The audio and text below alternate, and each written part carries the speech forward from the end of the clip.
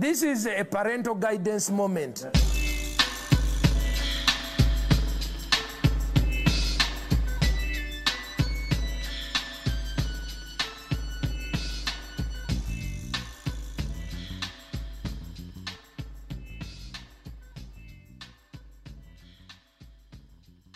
Welcome back to the Sunday service. It's the home of the Hostile Gospel, the world's shittest podcast, dude. I've got a very special guest with me today, a Melbourne-based comedian who's recently moved up to Newcastle. Mr. Joel Pearse, how are you, sir? Good, man. Thanks for having me. Good to have you on, brother. I think shittest podcast. I think there's some few contenders. I know. People hit me up regularly and say, I don't know, man. And I was just like, well, I've got low self-esteem, so how about that? There's some fair enough. There's some well-listened to podcasts that are definitely shitter. Oh, 100%.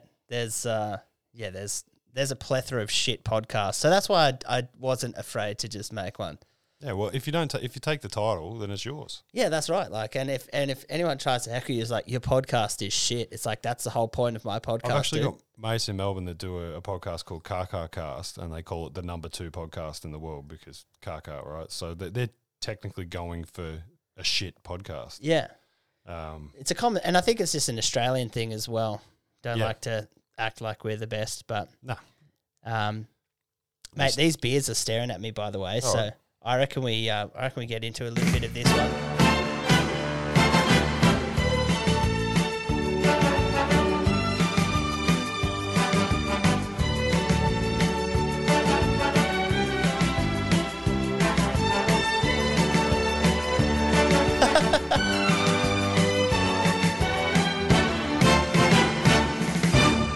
Poured an ice cream. Yeah, I was like, fuck, this is the world's shittest podcast. That's probably the world's worst poured beer I think I've seen. But great job. It got in my head. I heard a guy doing it like, this is how you're supposed to pour it, and I was like, oh, I'm gonna wrong. Nah. The guy's wrong. The guy is wrong. You've got to go with the tilt. And yeah, it depends on what kind of glass you've got as well. True. But just quickly, when you hear that VB theme song as a Victorian, does it get movement down right below? In the feels. Yeah. Right in the feels. Fucking oath. I just want to be like, give it the, you can get it fucking driving a car. 100%. So we've got a Cooper's Brewery today. This is the 2021 vintage. So I've been instructed that you can age these beers. So I purchased this case last year. Right. And then I've kept it in a nice, cool, dry place for a year. So it's been a year, and I think it's time to give it a crack. Can you age booze, though, in the bottle? I believe you can, and I think they say with this one you can age it up to like kind of 5 years or so. Right. But they have heard of people aging it longer. So, but with like, I don't have a proper place to kind of store it. So anyway, let's see how she goes. Cheers. Cheers. Nice. Not too bad at all. Definitely tastes like a Cooper's. 100%. I really wish that I had written down, because I tried one when I first got it, I just couldn't have the fact that I kept a beer in my house and I didn't drink it for a year I am very proud of myself. That deserves its own reward or award. I had to stash it over there and just hide it from yourself. Hide it from myself. I was like, it'll be worth it. And now that I've waited a year, I can't remember what the original one tastes like, but it is nice. It's pretty tasty. That's good. We'll definitely go again. It comes on slow. Like you get that first, like, oh yeah, that's a Cooper's, but then it's like, oh no, this is something a bit more special. Yeah, I enjoy it. I know that their vintage is coming out again, so if you're a Cooper's fan, you can't go wrong with getting yourself a little bit of vintage ale. You should be able to get it at Dan Murphy's or anything. Do you remember when they tried to cancel Cooper's? No. Yeah, so it was, pre-pandemic. They, the owners, I guess the Cooper's family, came out with some really anti-homophobic, well, not anti-homophobic, actually homophobic stuff. So for a 6-month period, there was cancel, don't boycott Cooper's, they're fucking anti-gay, blah, blah, blah. Wow. It lasted all of about 8 minutes. Everyone's like, I fucking love pale ale. I'm not, even gay dudes are like, I love that shit. I'm fucking drinking it. Going it, yeah. And plus, Cooper's, if you look at their beers in a lineup, they've basically got the rainbow flag anyway. They do, yeah. They got purple XPA. The blue, tropical. Yeah, the what is the blue one called? A Pacific Ale. Yep. They've got the red sparkling ale, Yep. the green pale ale, and the orange mid. There you go. They've got every colour. What do they need? Yeah. Yellow. Is that the... No, that's Oh, like yellow, the they've stout. got best extra stout. Yeah. They've got it. They've done it. They've nailed it. So what are the guys complaining about? Yeah, fuck. If anything, they're pro. They're about it. Yeah. So we had some interesting gigs this week. Open mic night on Tuesday night. Which is good as always. Always good. It's like the first time you came there, like I remember there was 90 people at an open mic it's night. fucking crazy. It was fucking hectic. I couldn't get a seat. I was like, what is happening here? I didn't understand. I was just like, okay, open mic is going to be the same as Melbourne or Sydney. 8 to 12 comics, maybe a girlfriend, and 2 people that have walked in off the street and aren't sure what it is. Even though it says Newcastle Comedy Club outside, they're still like, I wonder if this is still a barbershop. But no, it was fucking packed. It was piss and rain sideways too. I was like, oh, it's going to be a quiet night, you know. Oh, at least I'll get to meet people. But nah, it was like, okay, cool. High fucking pressure straight off the bat, which was great. It was good to have that experience that first night because I had the showcase on the Saturday. So I wanted to get like a sense of what the club was like. And I thought, oh, the open mic will be good because it'll be quiet. Nah, straight in the fucking deep end, yeah. Didn't do fucking great, but, you know, whatever. It's an open mic. You can still it's reconcile that into say, oh, it doesn't matter. and it's a trying shit as well. Like Yeah. the past kind of few weeks I've been, trying to encourage myself just to try more shit. And, I found out earlier in the week that I can impersonate Jordan Peterson to a degree. So I was just like, I might have, because I figured out his voice is literally Kermit the Frog meets a Canadian. Yeah, that's spot on. Yeah, so and he was ranting about fat women. Like, I don't know, did you see any of that? Nah, I kind of steer clear of him. Yeah, he just pops up on my feed. So like he's like, all you wokesters out there that are telling me that I have to conform to your beauty norms. Well, no, I'm sorry, you're wrong. You're wrong, Piggy. It was so good. Jordan Peterson turned up to an open mic in Melbourne. What? Yeah, so there's one of my favourite gigs, Dirty Secrets. It's in like a basement of this really cool bar in Collingwood. And yeah, he rocked up sitting in the audience. So a bunch of I wasn't there that night, but a bunch of comedians, got to meet him. And he, turned up to an open mic in Melbourne once. That's so bizarre. Yeah, man. I didn't of all the fucking things that he could have done that night, he ended up there. And he doesn't strike me as a comedy fan. Like, I suppose everyone kind of likes having a laugh, but... Oh, what am I going to do? Oh, sorry. What am I going to do? Well, I'm out and about down in Melbourne here, so... I want to... There's a few open micers that still hang their hat on the fact that they met Jordan Peterson and got to perform in front of him. What a sad existence, really, of all the people. How fucking funny was... So, guys, there's this comedian called Jordan, is it? Wait, not Jordan. Jared. Fuck, I got Jordan on my mind. Jared, one of the comedians. One of the funniest dudes off stage you'll ever meet. He's a lunatic. He's fucking hilarious. He's just like, you know the kid that had undiagnosed ADD at school? Like, that's like, he's got such a unique energy. He's fucking hilarious. So he, 2 weeks ago, was telling us that he's going on this date with a girl and he was super happy about it. Cosplayer, then gamer. She's into cosplay and gaming, which I assume he must... What was it that she cosplayed as? Kim Possible. Was that it? I think that's what it was, I don't get the reference. Like, I know of the cartoon, but I'm maybe a bit older that I didn't watch it. Yeah, I can't remember the ins and outs of that show. No. I know that there was definitely a hamster. Right. It sounds right up Jared's alley. So he's a funny cunt.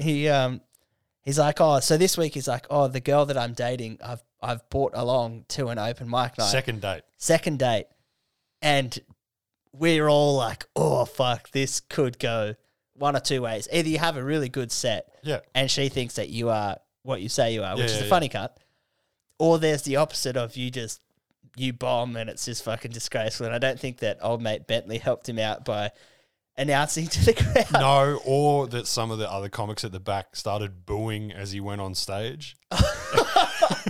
It was McLennan. McLennan and Broden were sitting at the back, and as soon as he started making his walk towards the stage, boo! And I it was like, fucking hell. Yeah, way to fucking sell him to the audience. Just like that sounds harsh, but I'm sure you can imagine comedians. That's what they do. Dude, They take the why piss out tell of each us? Like, sneak her in, put her in the audience. Don't fucking tell us that you've brought her, because we're all like, we're like, oh, well, let's, see how he's doing. But why the fuck would you bring a date? Like, it's not a good idea. No. Especially, not even especially, it doesn't matter what kind of material you do, but with Jared and his material, why are you going to bring a chick and be like, oh, fuck chickens? Like... Yeah, like he's a left field kind of guy, but he really feeds off the audience as well. So like when he's doing well, he's just he goes really builds, good.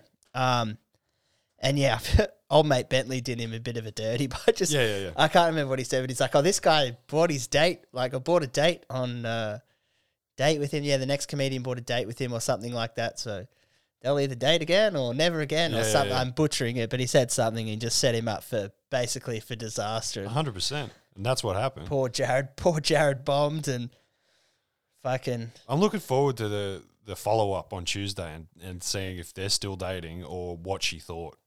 Yeah, I think he's gonna have a bee in his bonnet and will want to redeem himself as well. Because the week before he was pretty funny. Like, yeah, he did well the week before. Yeah, he killed it the week before. It was like... I haven't seen him too many times. That was probably the best that I've seen him perform. And he was talking about fucking Luke's sister and all this shit. So Luke is Luke Dillon, who's been on the podcast before, is another comedian at the club, and Jared was just riffing about fucking his sister, and it was.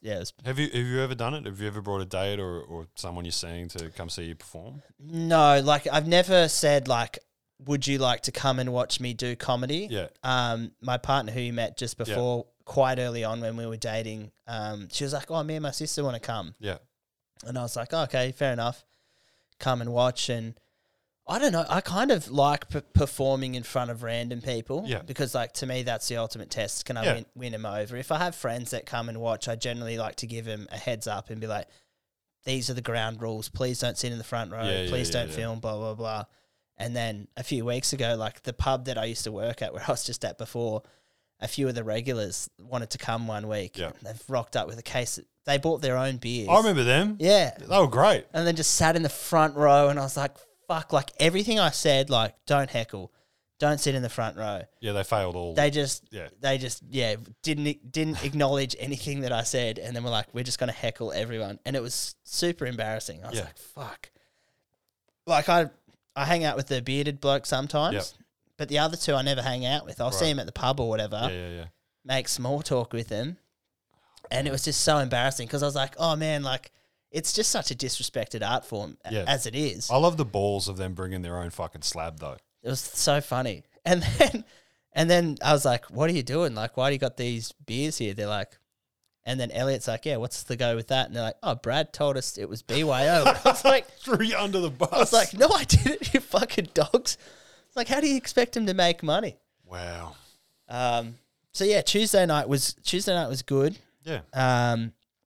Obviously with it raining sideways, there wasn't a heap of audience members, but there's still probably 25. Yeah, 25, I'd 30, guess. Yeah. Which is so good. Like, guys, open mic night is generally like you'll be doing it at a chicken shop. Mm-hmm. People are there to eat chicken, not to watch you do comedy. And even you if it's a bar, the footy's usually on in the background or fucking whatever's on in the background. And the people who are there are not there to see comedy. They're there to catch up with their friends, eat dinner, whatever the fuck else. And it's like an assault on their senses. Like, what the fuck? Why is this guy up the front? I didn't realize it was a fucking AA meeting tonight, Yeah. Like, and they either get on board or they just completely fucking ignore what's happening, and talk over it. And I think that like a room, like the aesthetics of a room dictates so much of the comedy. Like you said, you can't have TVs on and like one of my mates was talking about doing comedy, like he was doing comedy and they literally, had the football on, like on a screen behind him and people are like... I've done gigs where the football's been on a TV, like over your shoulder. And you think everyone's looking at you, but you can see that they're just looking up and to the left a little bit. And you're like, oh, okay, cool. What's the score? And unless you can fucking be more entertaining than the game, it's like even food. If you're competing with people eating, like you're not funnier than their meal. Like they're going to be more invested. Their human needs that food. 100%. I've done some shockers, like a fucking taco restaurant where it's like $4 tacos. Everyone's fucking stoked to get there and get a cheap feed. The last thing they want is someone getting up and be like, oh, so, I fucked this chick. No one wants to hear that shit, especially while they're eating their food. Yeah, you're exactly They've come right. to talk to each other, not be talked at by a fucking stranger who wants to, Yeah, please validate me, Yeah, give yeah, me yeah. attention over your tacos. And they're like, all right, you're fucking mentally ill, weird cunt. Get away from me. Yeah, so It is a sliding scale of mental illness in the comedy scene. Hey, I think there's like a healthy dose in every comedy scene that you go to. And then like with most people, you're figuring out, you're like, where does this guy fit on the spectrum of mental health? Like, is he really narcissistic and thinks that he's the greatest thing in the world? Or is he like some people are just like completely just left field. Like that chick on Wednesday night, dude. So Brutal. Wednesday night, there was another open mic night, and I'm trying to think of how I could describe this lady. She had like short hair, but she was wearing a beanie. Yeah, it was a headband. I think she had a headband on, but she essentially had a fucking shaved head. Oh, really? Yeah, it wasn't a full beanie. Oh, that's like an ear warmer headband. Yeah, Is that what it 100%. was? Yeah. Fucking hell. Then she was wearing, honestly, like, picture Rocky Balboa's, like, grey tracksuit pants. She was wearing that with, like, a matching grey singlet. She was overweight, had, like, a bit of a gump going on. Yep. And, hey, I can't throw stones at anyone for being a fat, dumb dog, but honestly, like... Well, if you're going to be on stage, you've got to, like, be more presentable than the people in the fucking audience, at least, you know what I mean? That like, being said, it was you Mayfield. had your nice fucking... That night, you had your, like, Splendor in the Grass hat going on, Had my Cuba on, Yeah. I was feeling myself. Yeah, I put on my jacket, it's like, you need to look authoritative. Yeah. So when you get on stage, you look like the most important person in the room. 100%. Like, I've turned up to gigs where I'm just like, oh, fuck it, just wear the tracksuit or whatever I was wearing that day. 9 times out of 10, they're like, who the fuck's this homeless cunt that's walking off the street? Like, you need to look at least respectable or like you've come to do something, Like, you're going to work, put on your fucking work clothes, Mm-hmm. That's one of the... Not Martin Lawrence. Who's the guy who was in Pink Panther? I'm having a brain snap. Martin something? Martin Short? Nah, he was Steve Martin. Steve Martin. Yeah. Yeah.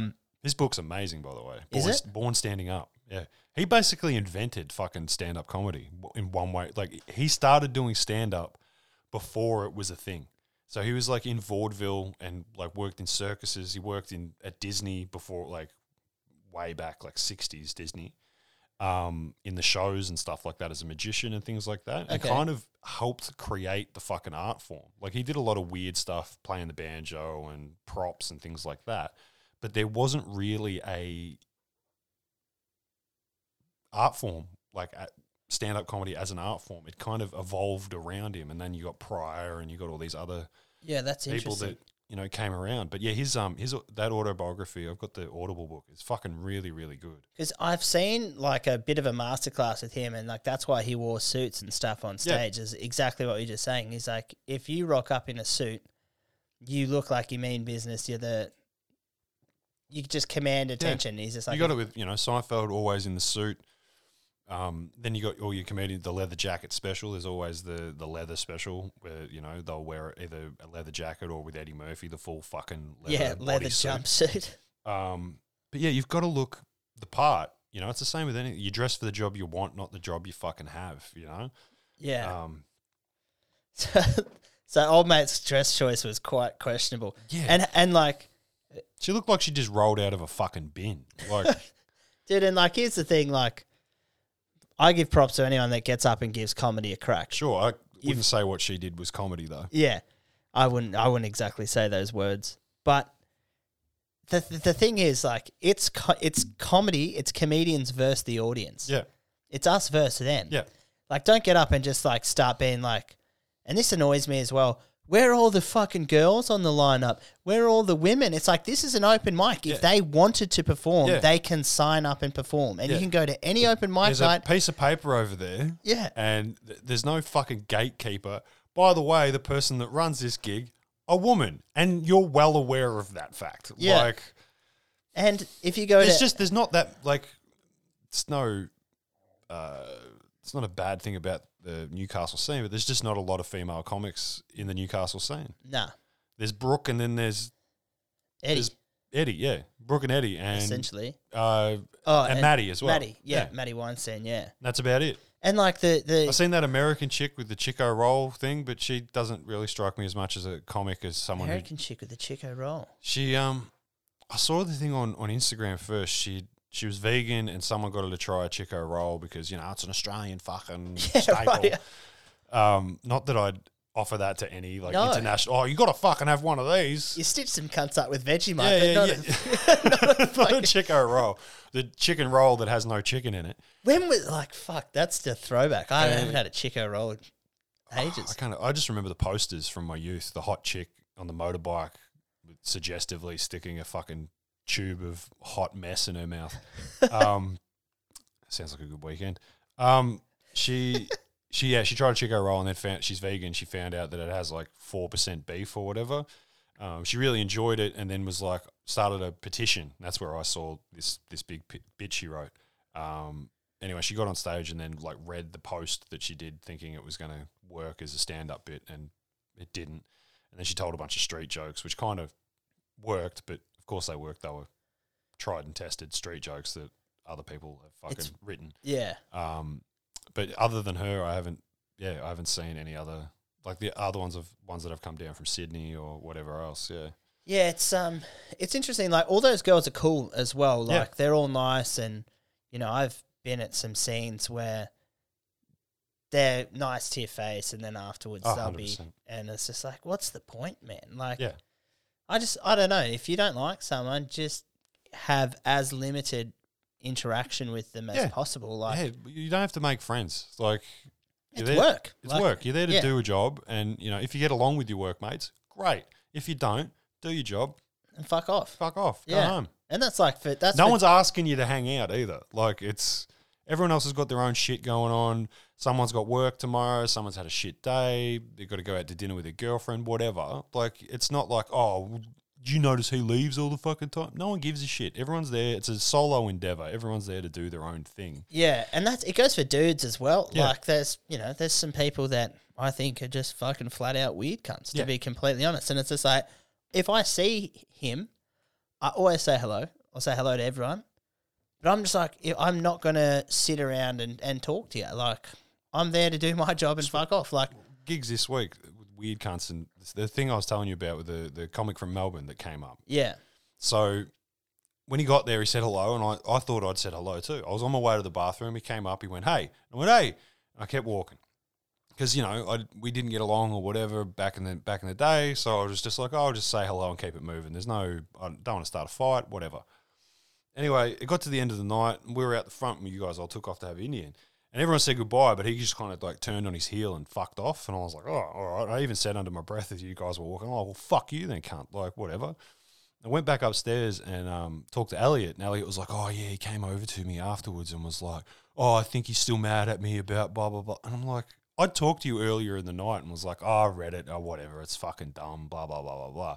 But the fact that he had held on to it for 2 years now or whatever and was still upset about it, I'm like, you fucking weirdo. Wasn't it just asking, can you repost he asked for a spot. He asked for a spot. I hadn't really seen his stand-up. I'd seen his TikToks or whatever, because when he asked for the spot, I checked his Instagram and it was all TikToks. None of it was stand-up material. So I was like, oh, well, okay, man. Usually someone would send a clip or whatever, and he gave me a bit of a big time. Oh, well, you've seen me. And I'm like, this is back then. Usually I'm out the front smoking weed. I don't watch anyone's fucking set, I'll watch the last couple of minutes of whoever's before me because I'm getting ready to go on. And then when I'm done, I walk. I usually leave. Don't presume I've fucking seen you. But I asked him if he'd reshare the poster because I noticed he had a bunch of followers. We had a middle of the range night. Thought maybe, he'd have some fans that might want to come along or whatever. Just repost the poster. It wasn't do a fucking 3-minute video about how great the gig is or anything like that. It's just repost the poster. No matter what gig I do, I think this comes from coming from a music background. If I've got a gig, I'm not promoting it, but I'll fucking repost the poster. If one person I know comes, fucking awesome. I've brought someone to the gig. Why wouldn't you want to bring people to the gig? And there's polite ways to go, oh, I don't want to do that. But he came from an angle of like, well, I want to be treated like all the other comedians. And I'm like, well, I ask all the other comedians to share the fucking event or whatever. Like, Yeah. do it once. I'm not asking you to fucking beg people to come. I'm not asking you to pay for fucking promotion. I'm just saying, just give it a share. That's all I'm asking. And yeah, it started a back and forth little argument, and I'm a prick. So, once I get a little bit of niggle about me, I'll fucking drill you into the ground. But, yeah, obviously, like I said to you, I was like, this guy, fucking, I think there's a little thing, but I'm over it, whatever. But yeah, obviously he's held on to it and was still just like, fucking big time you. But I was like, whatever, man. Like, fucking hell. Yeah, like obviously I don't fucking know him from a bar of soap, but yes, I don't know. I think that's pretty common courtesy. If someone's just like, hey man, can you just post a poster? You want to perform in front of people. Yeah. Like, there's nothing worse than rocking up and you're like, oh, fuck, there's a few empty seats and, you want to get those spots filled. So yeah. And look, I don't care if you bring your fucking housemate. I don't care if you bring your girlfriend and you fuck up like Jared and do that. But like, just, let your people know that you're performing, and it's good for you. Hey, I'm doing a gig. Look, I'm actually doing something, not here's 300 videos of me in my apartment talking to myself, like, what are you trying to do as well? Are you trying to fucking be famous on the internet, or are you trying to be a stand-up? Like, which one is it? Like, I hadn't seen any of. Yeah. I didn't know who that guy was. I haven't seen any of his TikToks or anything like that. And I was having a chat to another comedian mate about this as well, and I was like, I think that there's a fine line between online promotion and being able to be a good stand-up as well. Like, for me, I'm holding all my material as a vault. Yeah. And then I want to wait till I've got an hour of solid material. Yeah. That I can headline with, and then I'll start releasing little clips here and there as kind of come watch me perform. Because for me, I want to go somewhere. If I'm going to, say, Sydney or Brisbane or something like that, and I'm getting paid to do a gig there, I want every person to go, that was fucking awesome. The next time he comes, I'm going to go and watch him again. So yeah, like, I think that there's a fine line. If you're just making a lot of content, but you're not performing stand-up, like, you'll get a heap of people that can come. But they might come, but then you're going to do stand-up, and you're like, well, that's not a TikTok. Like, I didn't know you did that. I thought you were going to do this other thing, Like, it's like when people do, like, slideshow comedy and stuff like that. Like, sorry. No, I know, like, slideshow comedy, musical comedy, all of them, I'm just like, gross. I mean, there's some people that are amazing, like, and amazing at it, but I feel like it's cheating. It's like, I'm a real purist with it. I want it to be just straight stand up, just use your words, act out, cool. But I don't know. I went and did a workshop with Greg Fleet, like, when I first started doing comedy, and he brought up, he's like, musical comedy is cheating. He goes, because if you play a song, an audience will immediately applaud after you finish playing a song, regardless of if it's good or not, because they're conditioned. Oh, song's finished, clap, clap, clap, clap. Like, we applaud. So it's whether or not you get laughs through the song, that's up to whether or not the song's funny. But if you finish the song, the audience is going to applaud it. They're not going to just sit on their hands and be like, that was shit. Like, yeah, that's true. They just know, because an audience is conditioned. A song finished as, oh, well done. You did a song. But there's perfect, like, Rummy, he's fucking amazing. I'd watch him every night of the week, and all he does is musical comedy. He's hilarious. Like, his songs, I wake up with his songs stuck in my head. Yeah, man. Like, my girlfriend's old, and my missus is like, wait, what? What are you talking about?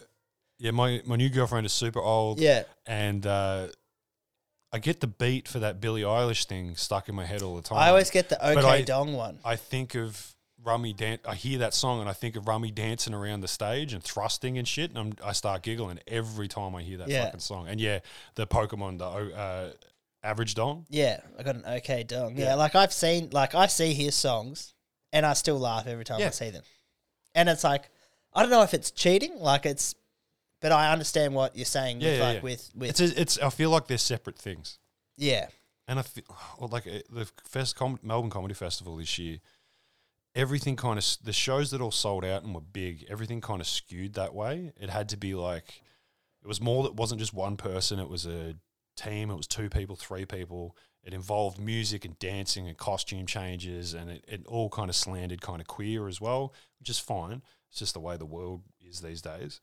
But if you didn't have those kind of things in your show, it's fucking crickets. They were empty. I went and saw some great comedians. They had 8 people in the audience, and then I'd go past like the festival club or whatever, and everybody who was playing the festival club were all these musical acts, queer acts that were more than one person, like fucking awesome shows. Like, don't get me wrong, like it's entertainment, it's fucking great, it's what people want to see, but people going out to see actual stand-up, that's just not what was happening at the festival. Unless you were a TV person or a radio person, that instant you're gonna sell out because of the name recognition.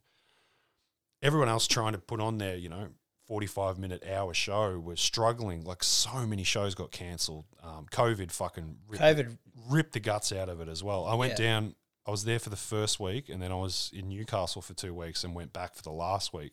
The 2 weeks I was up here, I think I watched 90% of shows just get cancelled, either because an actor got COVID or they just had sold 1 ticket, no tickets for their shows.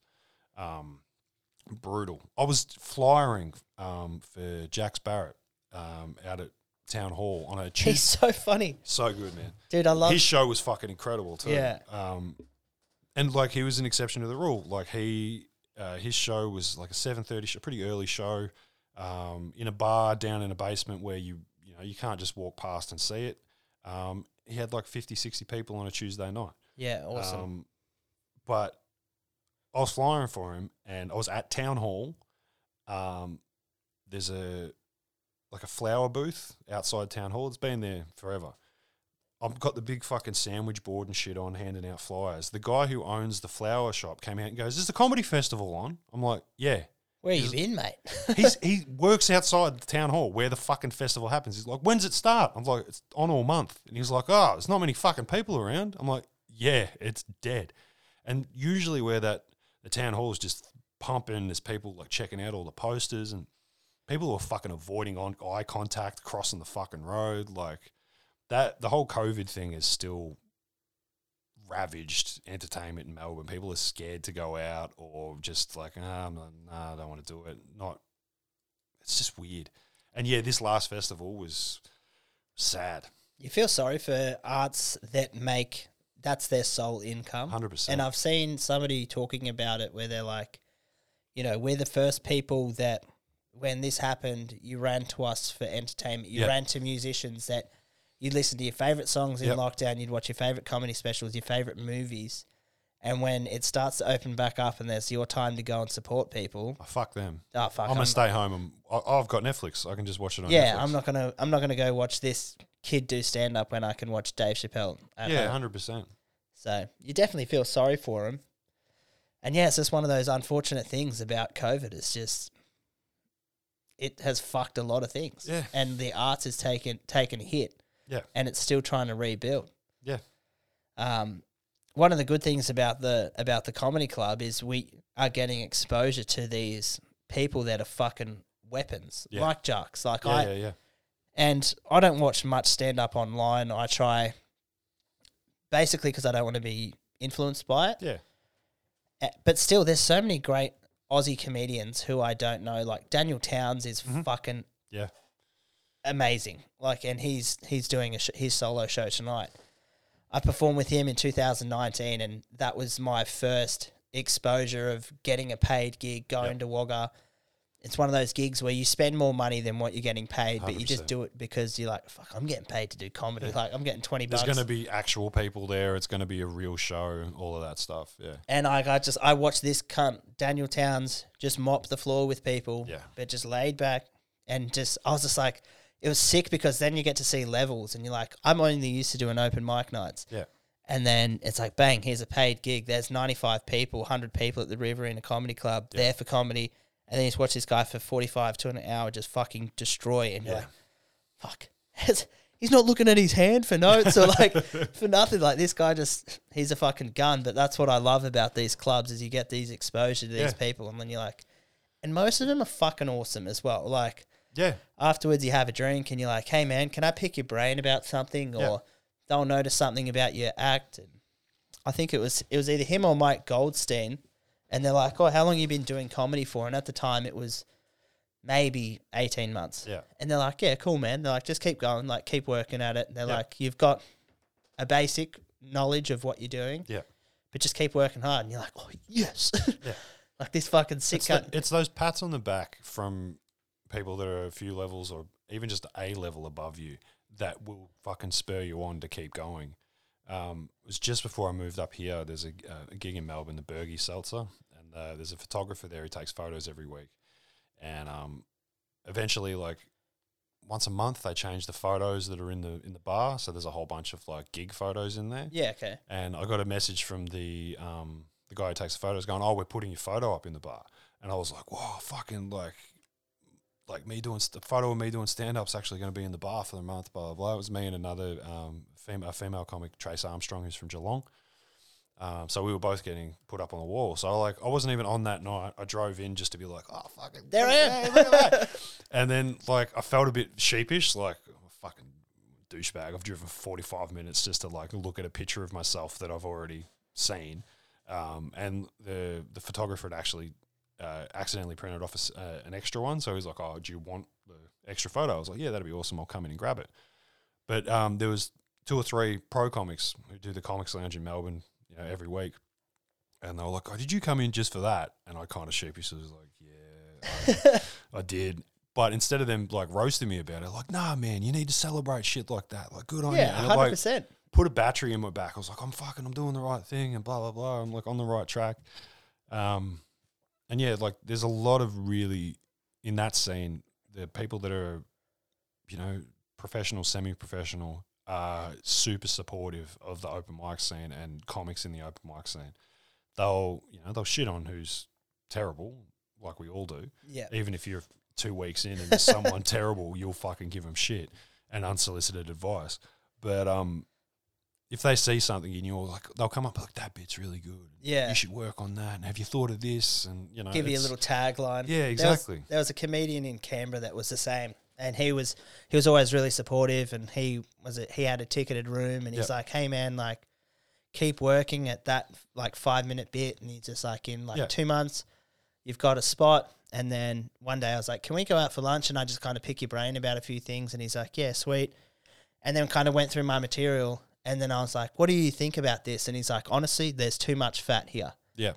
The main part of the joke is you're going to hit this part here. And he goes, you've got too much fat in the middle, so just set it up, punch. And he goes, instead of that being a 30-second bit, you can move that to the front. That can be an opening bit that you hit in 15 seconds. Yeah, so 15 seconds on stage, you've got your first laugh. Yeah, and I was like, it's like okay, that economy of words and just shortest distance to a laugh. And when you're first starting, you don't really know. Like my dad's a great storyteller. A lot of my favorite comedians are storytellers, and I loved just telling yarns to people. And like you have a long build up to a butts, there's the laugh. And comedy made me rethink about that, because when you're on stage, it's like you want to win that audience trust. Yeah. And there need to be jokes along in a longer story. It can't just be that final reveal that's the payoff. There's got to be jokes along the way. Yeah, little taglines. Or they won't go with you. They'll lose interest. You know, if you've only got 5 minutes and you're telling a 2.5 minute story, and the first 2 minutes are just like, well, then this happened and this happened, and you're setting it all up. Sure, it might end up being funny, but a minute and a half in, they're like, the fuck is this cunt talking about? What is he talking about? Yeah. I just need to take a quick piss. Sorry, man. I've been... no stress.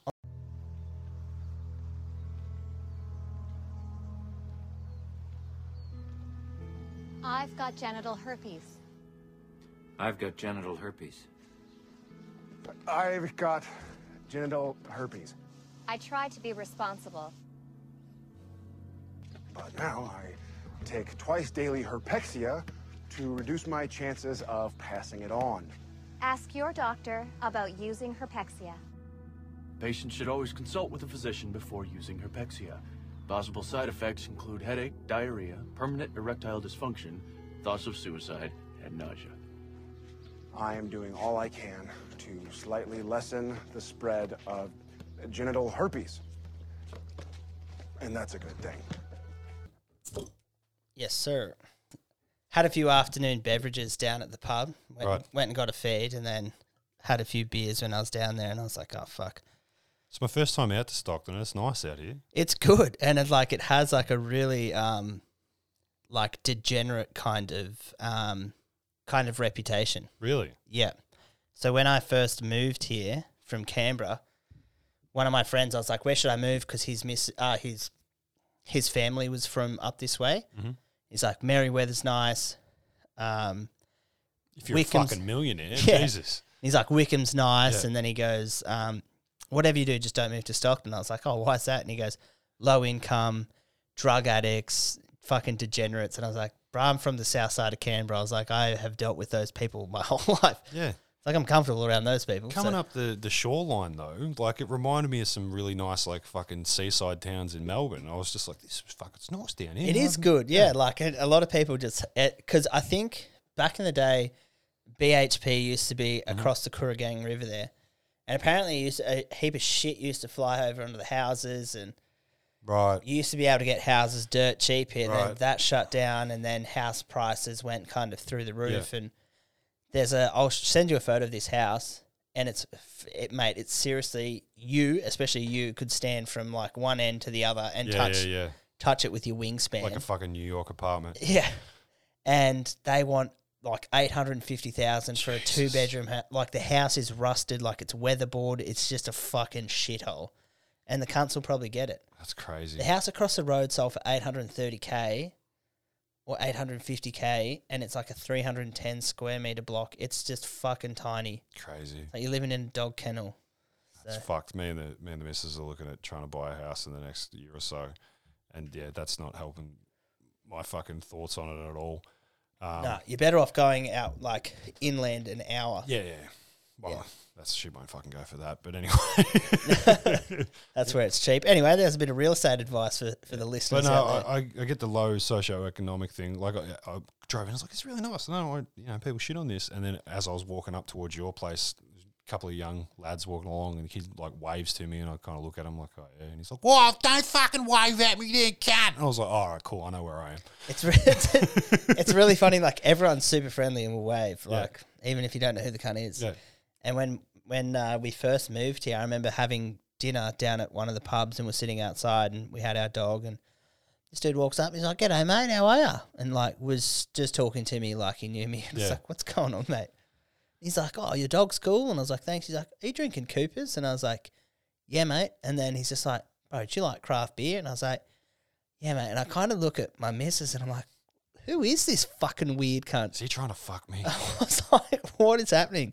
And anyway, he like tells me, "Oh, you got to go to the grain store." And he goes, "They've got fucking awesome beers there.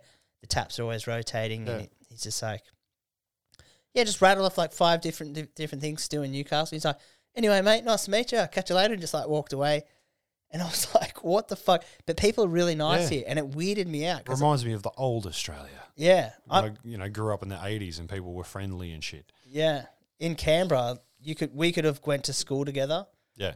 And it's just like, I see you on the street, we make eye contact, and I pretend like I have no idea who the fuck you are. It's really weird. How long ago did you move here? We moved in 2020. Oh, okay. Yeah. So It's a good year for it. yeah, September 2020 we Wow. moved. Yeah, so it's been pretty good. We love it here. Yeah. I don't think I'll ever move back to Canberra, to be honest. No one ever does. Nah, well, you move out, you most likely move to Sydney or Melbourne, and then for whatever reason you get a little bit homesick, and you find that in cities it's harder to find genuine friends. Yeah. And then they get lured into moving back. They move back, then they have a kid. Yeah. Then it's game over. Yeah. You're there. You're a Canberran for life then. No, Or you get a real cushy job in the public service. That's the other way to get sucked into Canberra. Yeah, you walk off the street with no experience, get paid $68K a year to do data entry shit. One thing I love about down there, I think it might be a Queanbeyan Anne thing, but Kingsley's chicken. Oh, that's a Canberra thing. Bruh. So That's good, some God. shit. I'll fucking go to Canberra just for Oh, Kingsley's. mate, we need to make it a date because I'm coming with you. Fuck yeah. It's the best. Good shit. The old the M4 meal was my go-to. Which You couldn't force me into a henny penny, whatever the fuck that is in New South Wales and Newcastle. I look at it and I'm like, it doesn't look safe. I've tried it, optimistic that it would be like a Kingsley's, and it's just not. Nah. The other staple in Canberra is a place called Goodberries. Right? Yeah, so it's like it's frozen custard, Okay. which sounds weird, but it's like oh fuck, I wouldn't even know how to describe. So you've got all these So different. it's like the same kind of theory as like frozen yogurt, except it's custard, right? Yeah, and it's like similar to Cold Rock, how you Yeah. how you can put in, but it's better than Cold Rock. Right. And like, if you're ever in Canberra, you need to make sure that you pit stop at a I've got good a fucking berries. shock and sweet tooth. I'm definitely in. Yeah, so you go there, you can get like vanilla or chocolate, then you can add crumble or whatever the fuck you want to add to Fuck it. yeah. They've got a bunch of shit. Kingsley's and then that for dessert, bro. Oh man, you smoke a fatty, you smoke a fatty, go do that. You'll be living the Canberra dream, and it's basically legal in Canberra to smoke anyway. Yeah, true. So that's another thing that suckers people in as well. I think they're like, I can grow weed here, man. Fireworks and porn used to be. I did schoolies. We went to Canberra.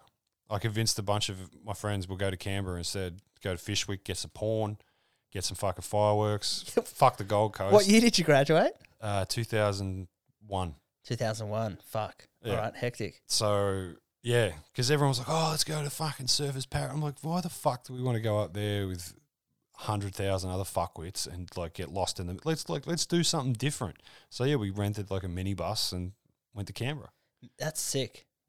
For my schoolies, me and my friends, my parents were like, we had a coast house. Mm-hmm. And they're like, don't go to Surfers Paradise, mate. Like, exactly that. They're like, do you know how expensive everything is at the Gold Coast? Yeah. Like, you've got $300 in your bank account, you poor cunt. You're like, going to get coward punched, accused of rape, something fucking bad's going to happen. You know? I think they'd be like, or they'd be worried about all the drugs and everything there. Yeah. So they're like, just go to the South Coast. Like, take your mates down there, go down for a week.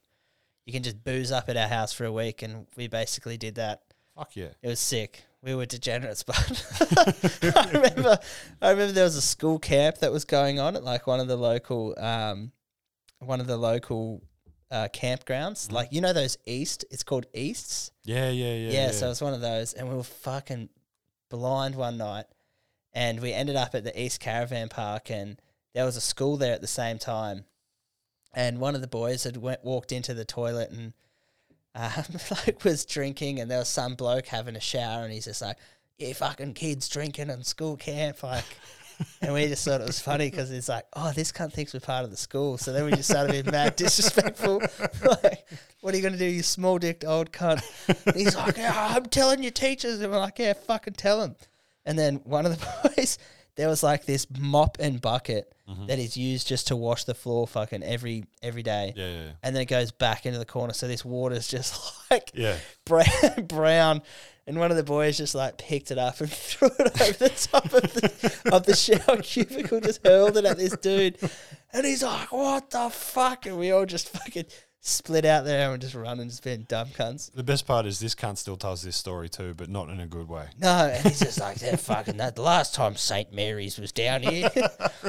Wrote a fucking letter to the headmaster of the school and shit. Brilliant. When I think about it, that's probably the best scenario that you could be in to get a bucket of shitty water thrown on you, though. Like, you're already in the shower. Yeah.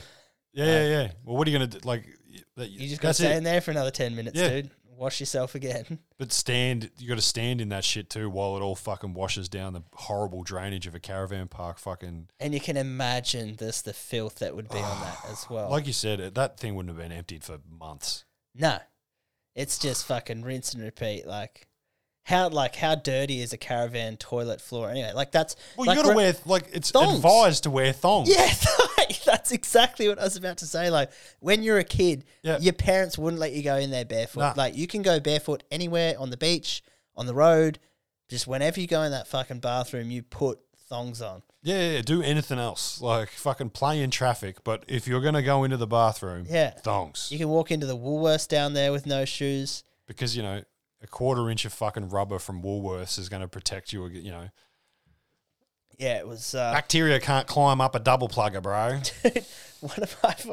One of my brother's friends had tinea and went like toe to tail with one of the boys, like sleeping somewhere one night.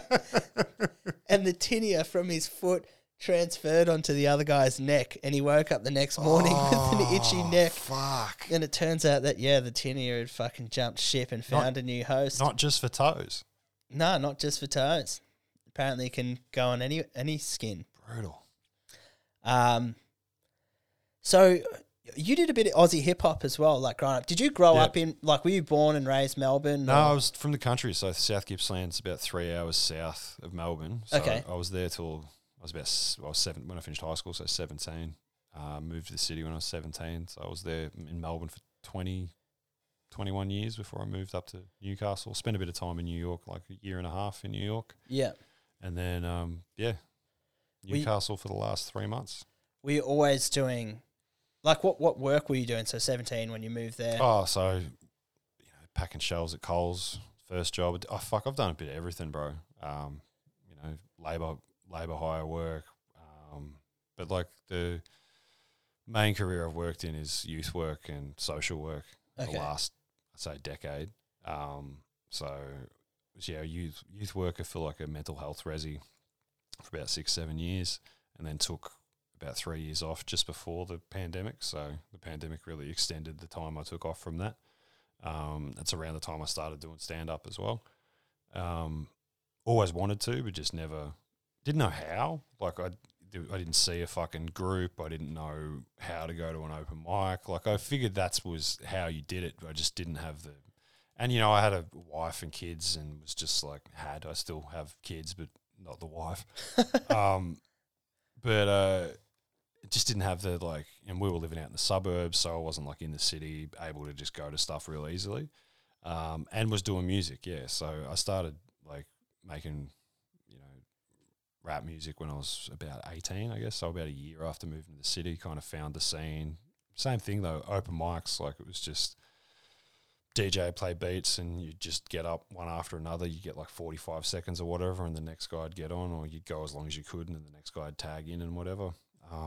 So is it just pre-written verses that you'd go up? Yeah, or if you were good enough, you'd freestyle. Freestyle shit. I was never fucking real good at it, like but was never fucking great at it. There's some dudes that were just fucking, you're like, how the fuck do you do that?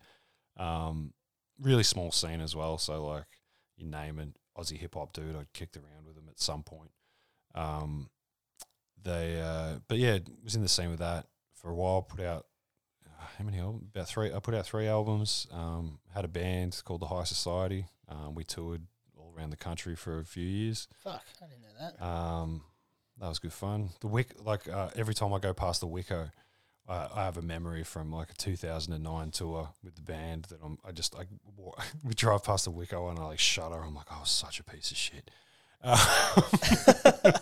They got your photo on the wall for a different reason. Fuck. I wouldn't be surprised, bro. Like I remember we went to perform. We went up to see what the rider was, and they were like, "Oh, we can give you a beer, or you can have a bottle of wine." And me and the singer from the band were like, "Well, we'll fucking have a bottle of wine each. Like, why the fuck we have one beer when we can have like a whole bottle?" Yeah. So he got like a bottle of red, I got a bottle of white, and we did our show, and we were like swapping the bottles while we were on, like we drank half each while we were on stage. So as you can imagine, by the time I got off stage, I was pretty fucking rooted. And we were out the back talking with the punters and whatever. And there was a Scottish bloke who had a South African girlfriend, and I was fucking stirring the South African girlfriend about, just the regular stuff you stir white South Africans about, oh, you're a fucking racist, blah, blah, blah, blah, blah. And I think I lifted was either a Billy Connolly or a Robin Williams. It was Billy Connolly joke that Scottish people are just a mentally retarded Irish tribe. And, he didn't like that. And I can imagine.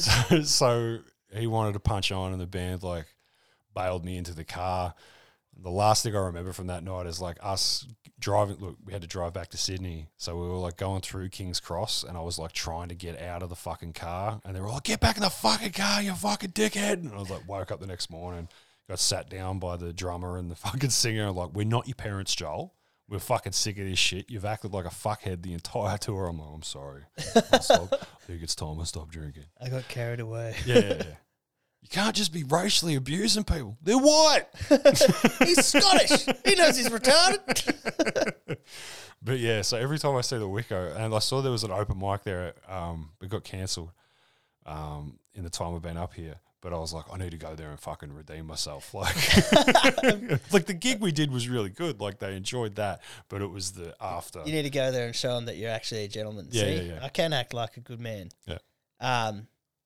Yeah, so what kind of, like, in hip-hop influence, was it always Aussie hip-hop that influenced you? No, like, or I didn't even know it fucking existed, yeah, to be because, honest. like, when you said name a name, I was just like, I went and I was just like, I know Cursor, I Yeah. know 360. Yeah, I kicked know. around with 360 for a bit, yeah.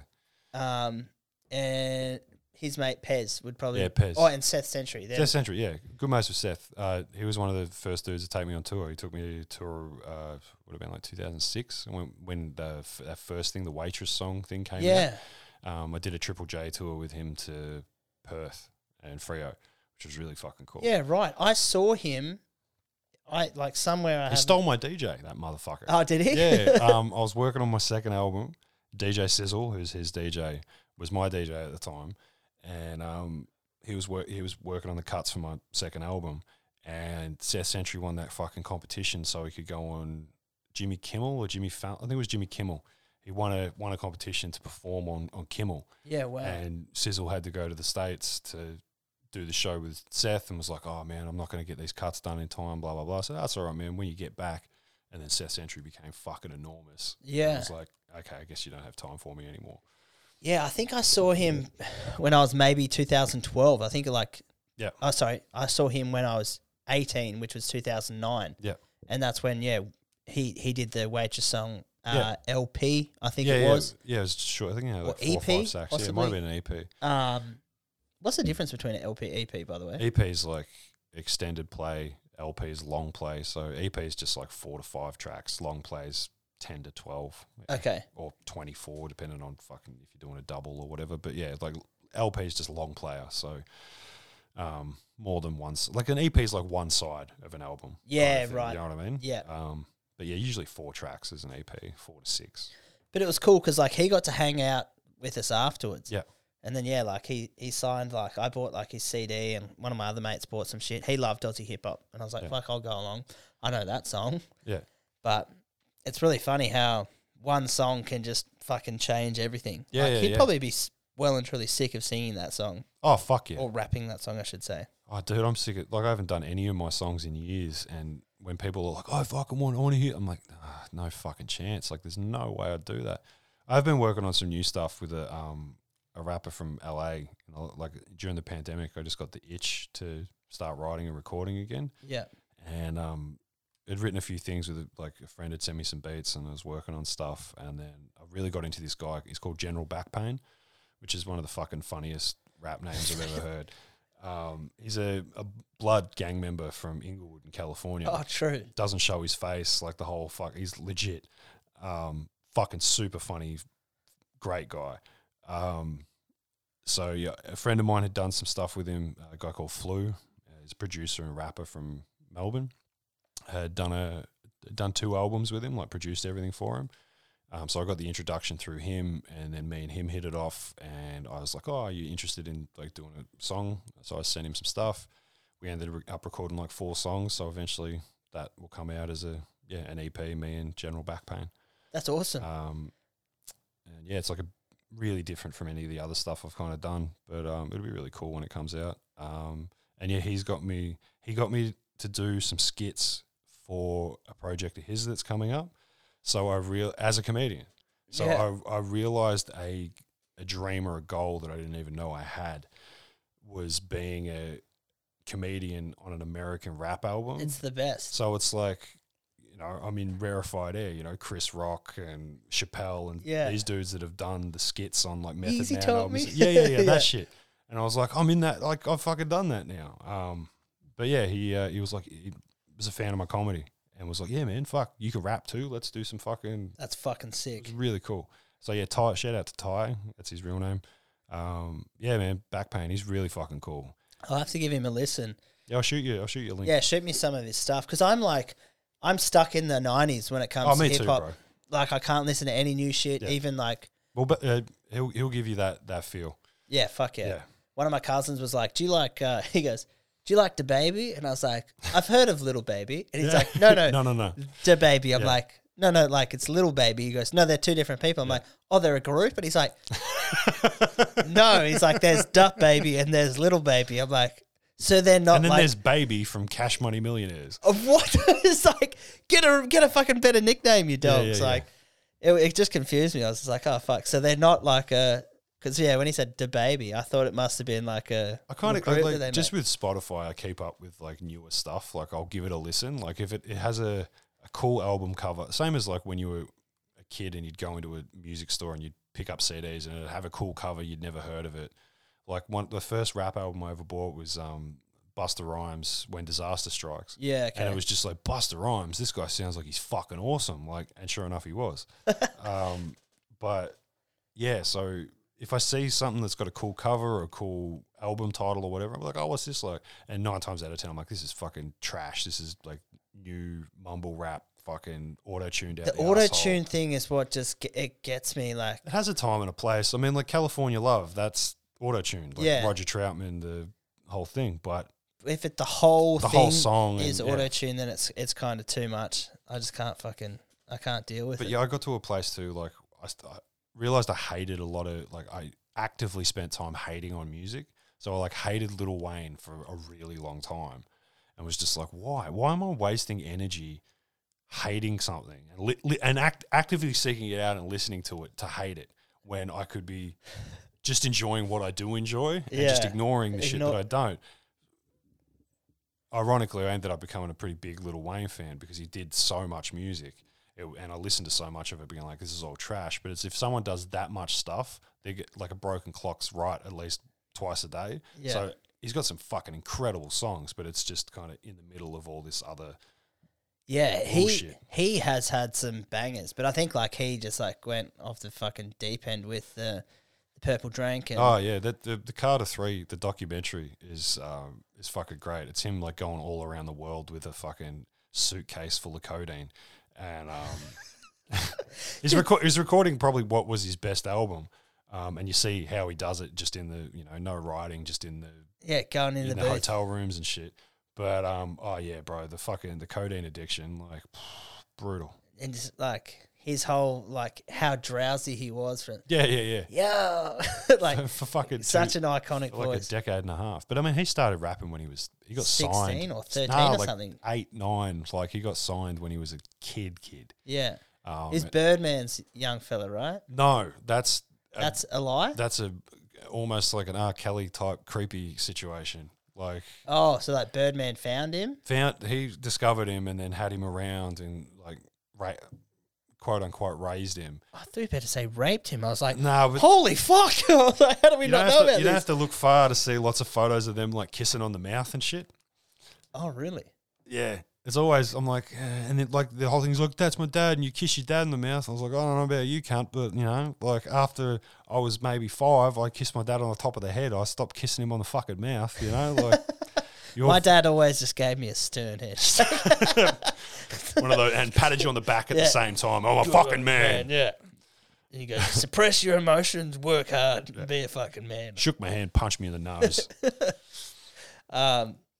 Yeah, I love that. I like "The Sky's the Limit" by Lil Wayne. Yep. There's a few of his tracks. I never loved him either. Yeah. I had one friend who was fucking obsessed with him, and I was just like, oh fuck, I don't know. There's something about this guy that just doesn't do it for me. The best explanation someone gave to me, which would kind of won me over with him, was that he goes, he's this generation's old dirty bastard.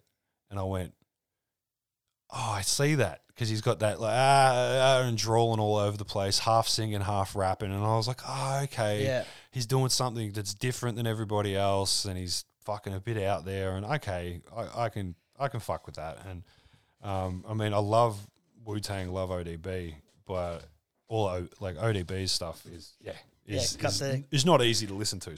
No. Who? Like when my friend first introduced me to the Wu-Tang Clan, it took me a very long time to warm up to him. Oh, I associated it with like the bogan fuckhead kids from Dandenong, because everyone wore the silver shiny Wu-Tang tracksuits. Oh, that pants. Yeah. So I didn't know Wu-Tang was like a group. I was like, oh, it's those fucking kids that want to bash me and fucking take my sneakers. Fuck Wu-Tang. Yeah. And it wasn't until I think it was that when the Taste the Pain, the PlayStation 1 game came out, that like I listened to the beats and stuff that were on that, and then my friend had Wu-Tang Forever, so the second album, and played Triumph for me, and I was like, who the fuck are these guys? And I was like, oh, okay, I like Wu-Tang. It's not just the tracksuits. Have you watched the Saga, like the TV show? The acted one? Or the acted one. Nah, I've seen a little bit of it, and Dave East plays an amazing Method Man. Method Man. But I haven't watched the whole thing. Dude. I watched the documentary, not the other one. Yeah. So I liked Wu-Tang, and then I was like, oh, this is a show that I can watch. And I rarely watch TV shows. I think you and I spoke about it at the club. Like, when you got time? Yeah, I'm like, if it's a nighttime, I'm invested in comedy. Yeah. If it's the weekend, I want to do something with my partner, my dog, then sport rolls around, and like sport is my one other outlet that I'll watch. And then I saw this, and I was like, I like Wu-Tang. I didn't mind the Biggie movie. The Tupac movie was all right, so I was like, let me watch this. They did a Tupac movie? Yeah, All Eyes on Me. The guy looks so much like Tupac, it's fucking ridiculous. I'll have to check that out. I didn't think I saw that. Yeah. I saw the Biggie one and went, ugh. So, yeah. Yeah, and I think it's because it's the 90s nostalgia of like, you just love them. When Biggie was my favorite rapper, and I watched that movie and I was like, oh, you got so much wrong. I don't like how they played Little Kim. Like, they made her seem like she was insignificant when that was not the case. You know, they made it look like, oh, he was so loving to Faith. I was like, he was fucking cheating on her like crazy. Yeah. He was with Kim most of the fucking time. Like, anyway. But the Saga made me get a deeper appreciation. Yeah. And just like watching the story of how it all kind of came about, and how the RZA was basically just like the genius behind all of it and getting them to come together. And there was two of the members that just like don't even like each other, like Ghostface and I can't remember the cunt's name now because I'm too many beers deep. But they fucking hated each other, like couldn't get in the same recording booth. And the whole story of how that it's just fucking sick. Just take my word. Yeah, I'll check it out. Watch. Man. It's fucking cool. I actually have a small connection to Wu-Tang. How? So my second album, Grumpy Old Man, that I put out, I did a song with a guy from Staten Island called Sick in the Head, Sith. And we decided to do a film clip for it.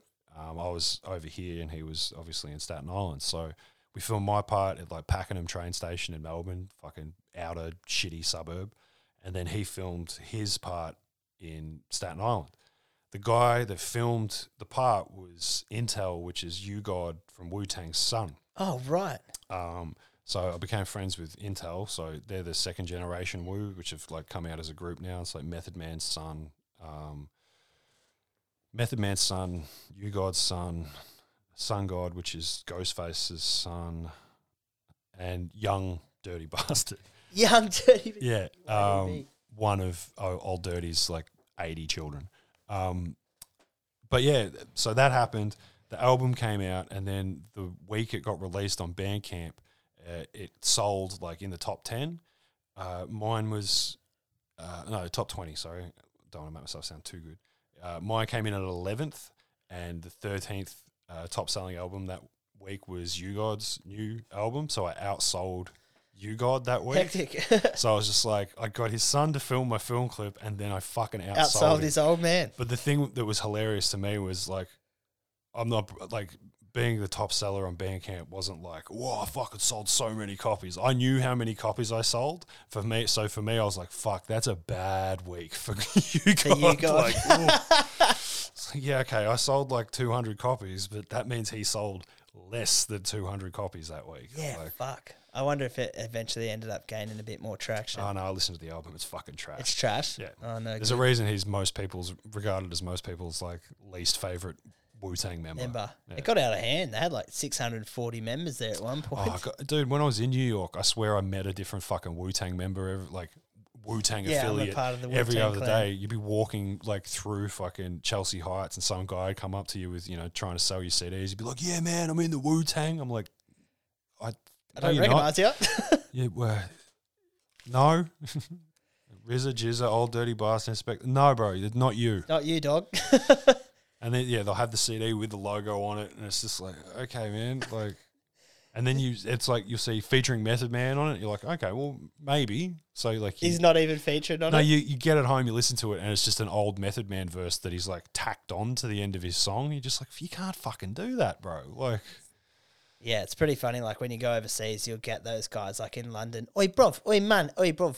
Mad respect. Like some guy like saw me wearing Nikes. Oi, bruv. I love your J's, man. Mad respect. Oi, man. I'm trying to make it as hip hop artist, bruv. He's like, would you mind buying my CD, man? I was like, all right, I'll buy a CD. How much do you want, bruv? £5. And I'm like, oh, that's reasonable. Go home. It's a blank CD. Yeah, and I'm like, you fucking cunt. So I was like, dodgy. you had me. And he's just like, he probably just finds every white dude in a pair of Jordans. And he's I got bailed up in Times Square. A couple of dudes. Same thing because I was dressed in like hip hop kind of shit. Oh, you like rap music, blah, blah, blah. Well, they didn't expect me to have a backpack full of fucking CDs at the same time. It was like we're doing a trade. I said, we'll do a swap. I'm not fucking, I'll swap you my CD for blah, blah, blah. And they're like, I'm like, I know what you're trying to do. You're just trying to make some, but like, I'm trying to do that I'm too. also trying to fucking sell CDs. So what do you want to do? And they're like, all right, like begrudgingly, we're like, I'll take your fucking CD.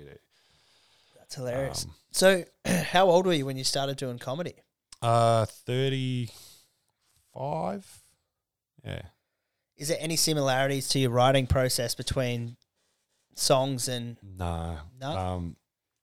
I guess the similarity is like I studied the shit out of it before I started. So like, and like I've watched like, I won't say I've watched every comedy special, but like since I was a kid, like I got Delirious on cassette tape. Yeah. That and Robin Williams live at the Met, and I think my parents had like Richard Pryor, one of his on vinyl, and then all the Australian stuff, Kevin Bloody Wilson, Cole Elliott, all those things. So I was always listening to it as a kid, and whenever anything new, back when there was one comedy special every fucking 3 years or whatever, I'd always seek that stuff out because it was just like, what is this?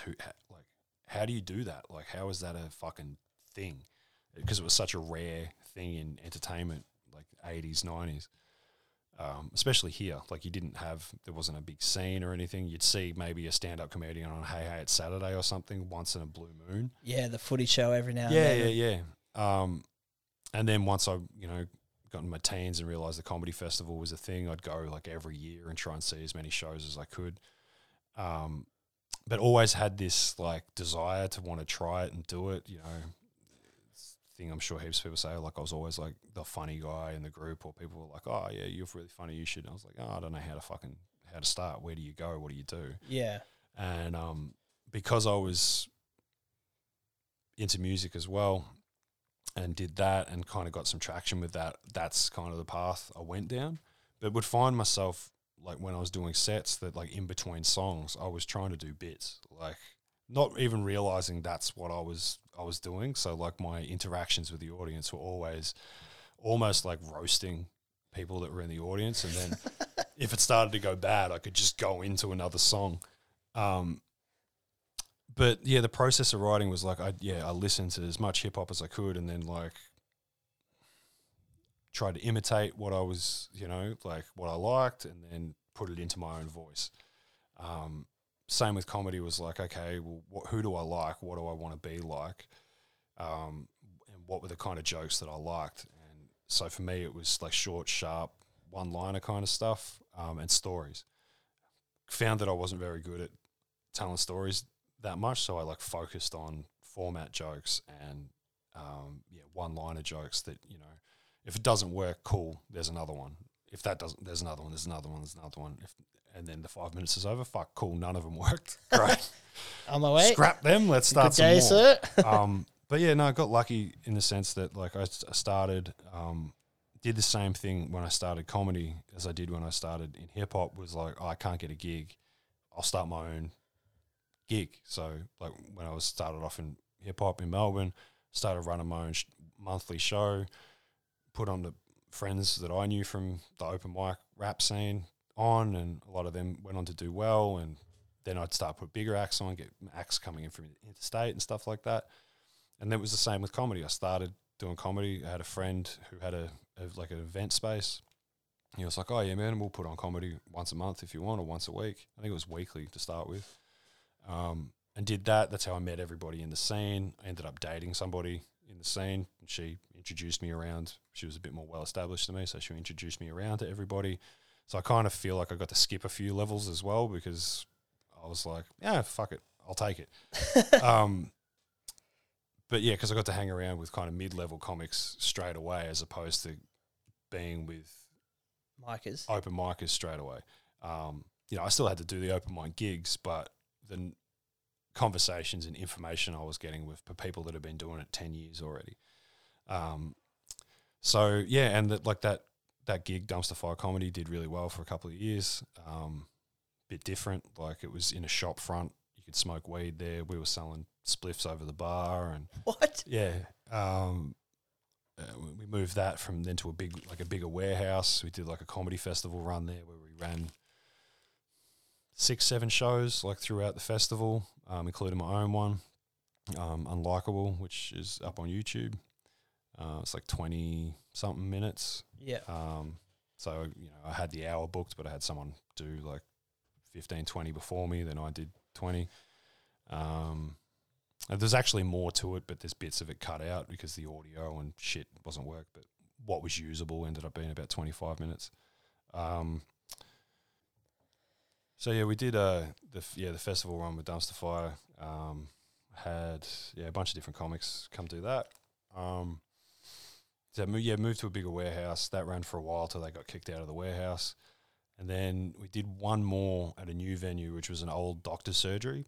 So it was I literally... love the venues of these dumpster yeah. fires. This Well, that is was sick. the whole thing about it. It was like a point of difference. I didn't want... Like, I thought, like, if I'm going to get known or whatever, I have to do something fucking different. Like, if I just get a bar, just like at the moment, there's like a fucking million and one. It's like every second comedian in Melbourne has a fucking open mic, like runs an open mic. Yeah. They're a hassle to run as well. Oh, fuck, bro. Like, I remember every week I was just like, fuck this. And that's why, like, after COVID, I started running them monthly and would do 2 shows in the one night. So we'd run one at like 7:30 till 8:30, 7:30 till 9:30, and then run like a 10 o'clock till late show. Yeah, Two cool. different audiences, and like we ticketed, like they were free tickets, but it was you had to go book tickets. People who knew about, and like because it was like up a back fucking alleyway and shit, it wasn't like we had foot traffic or anything like that. You had to kind of know about it. But we got fucking good audiences most of the time. I'm not gonna say all the time. Sometimes it was fucking no one, or it was the 5 weirdos that had like known about it from the start. Like there was these specific fucking weird Coburg people that like had walked past one day and seen it and gone, oh fuck, I belong here, and would turn up every time. My people. Yeah. There was like this old fucking Turkish guy, bald guy in a fucking big leather jacket. He'd always turn up eating an ice cream, no matter how fucking hot or cold it was. And he'd come every week, like or every month, whenever we had a show. He'd turn up, and he'd sit there, like have a really good time. He didn't laugh very much, like he just sat there and enjoyed the whole show. But then, like at the end of the night, he'd go up and talk to all the comics individually, and would talk to me. And I'd be like, "Do you like? Is this something you want to do? Is that like why you feel?" And he's like, maybe one day." Like really quietly spoken, but never did comedy or anything. But he was there. Rain, hail, shine, every fucking gig this guy would turn up. And then, a lot of, because of the weed smoking and stuff, there was always a lot of like hippies and just burnouts and whatever who'd come for the weed.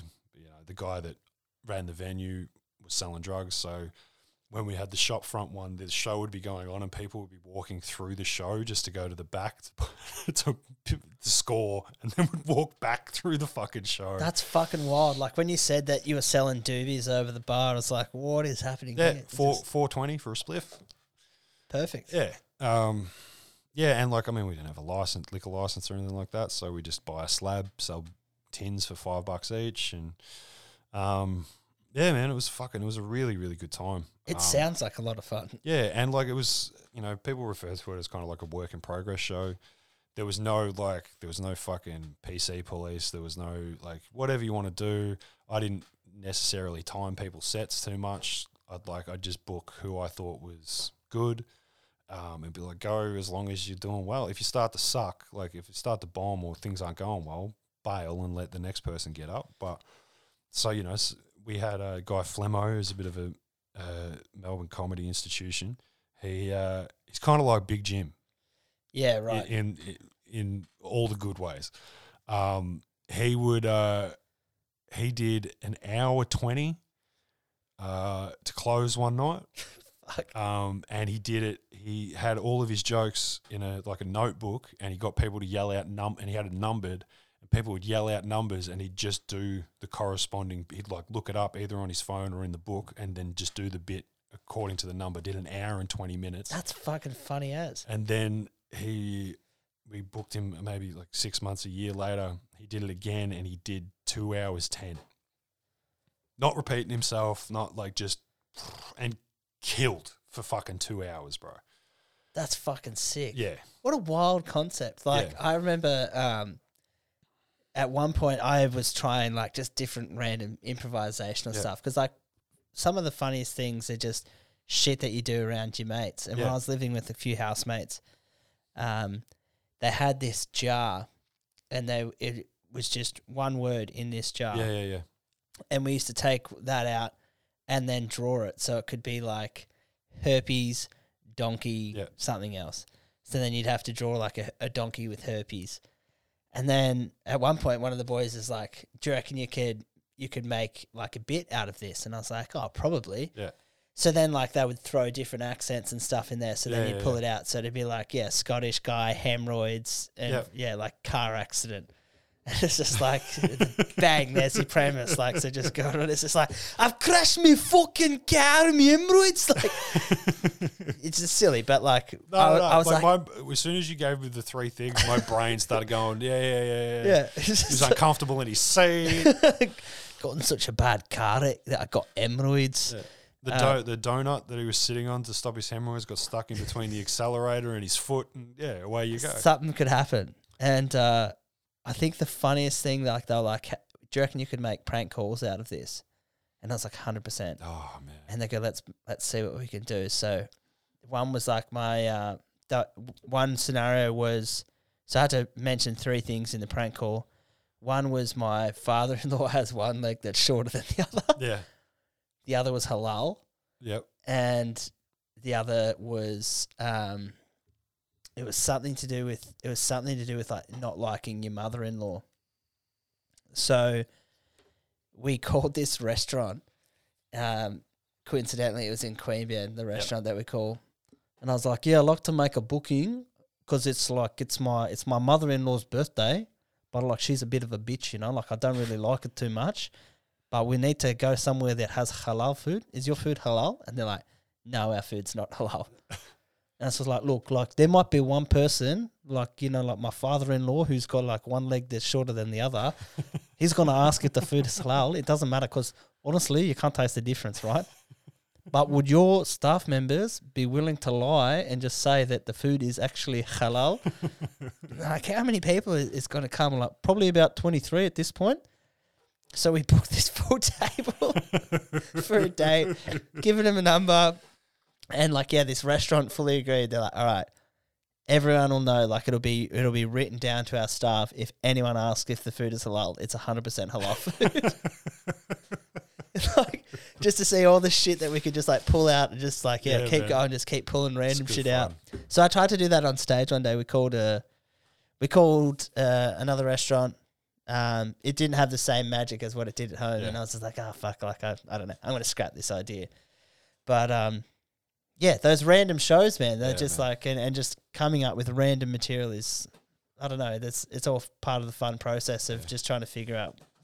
I used to love booking really fucking weird acts to just throw in the mix. So it'd be all straight stand up, and then I'd have a chick who did fucking balloon animals or something, and just chuck her into the middle of the show.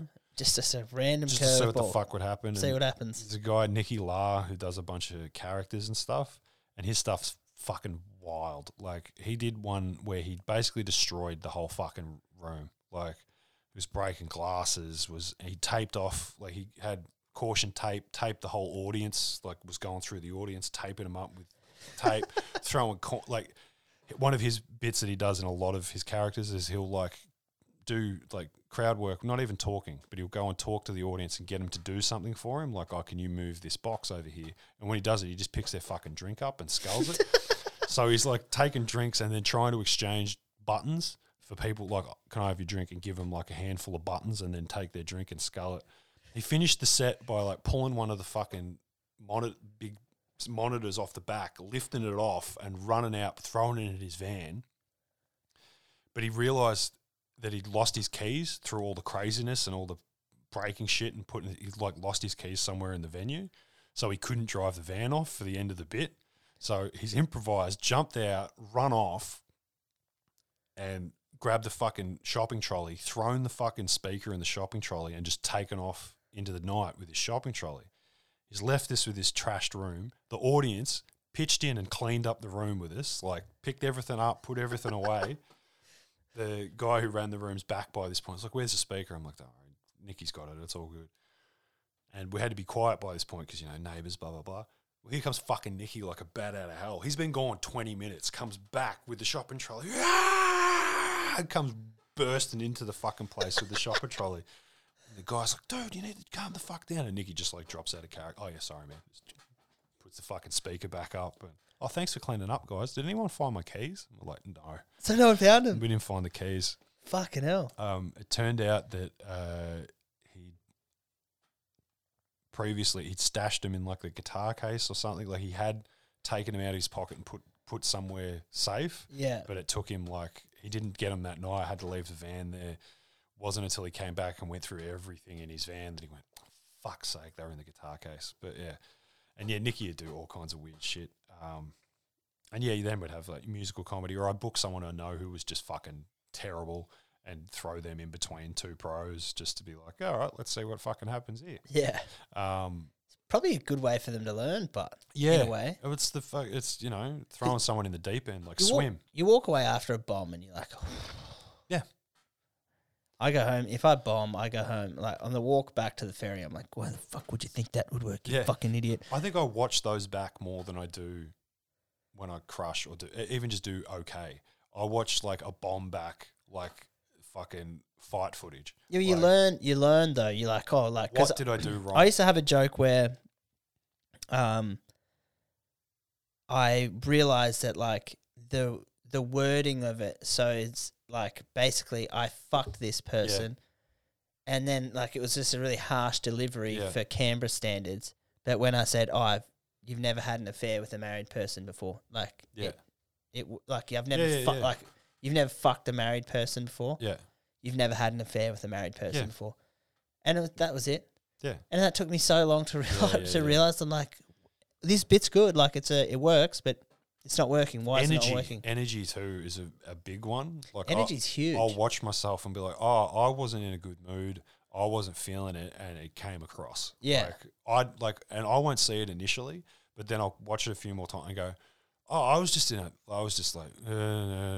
delivering, like all the wording was perfect, but there was no brightness in my voice. It was just all. Even if you come across as like somewhat nervous. Yeah. They just eat you up. Like the other day, like I was like, oh fuck, just try new shit. And I just had 3 new bits and I'm like, I'm going to try these new bits. And then I was like a little bit fidgety with the mic stand and I was like, oh, I'm a bit nervous. And then straight away they just knew. And then on Wednesday night when the one that just passed, it's like, I'm just going to try new shit, man. Like you've written a new joke, just fucking tell it, see what happens. Yeah. Open with a bit that knows works.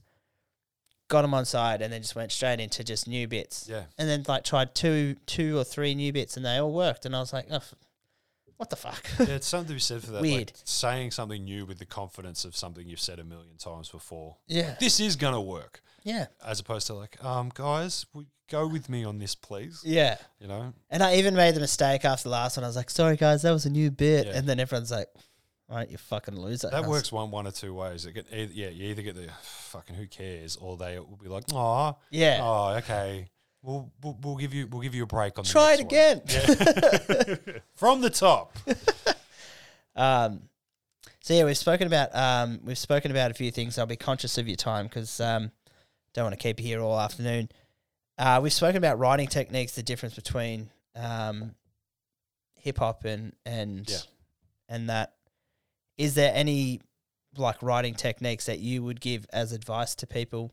Like if anyone's listening and they want to try comedy, or if probably the best one I got was it's from Doug Stanhope, something he would do, and it was so writing format jokes, like trying to write a good knock joke, or a how many people does it take to screw in a light bulb joke. So like established format. So one's, you know, why does a chicken cross the road? All that kind of shit. Like just, or you know,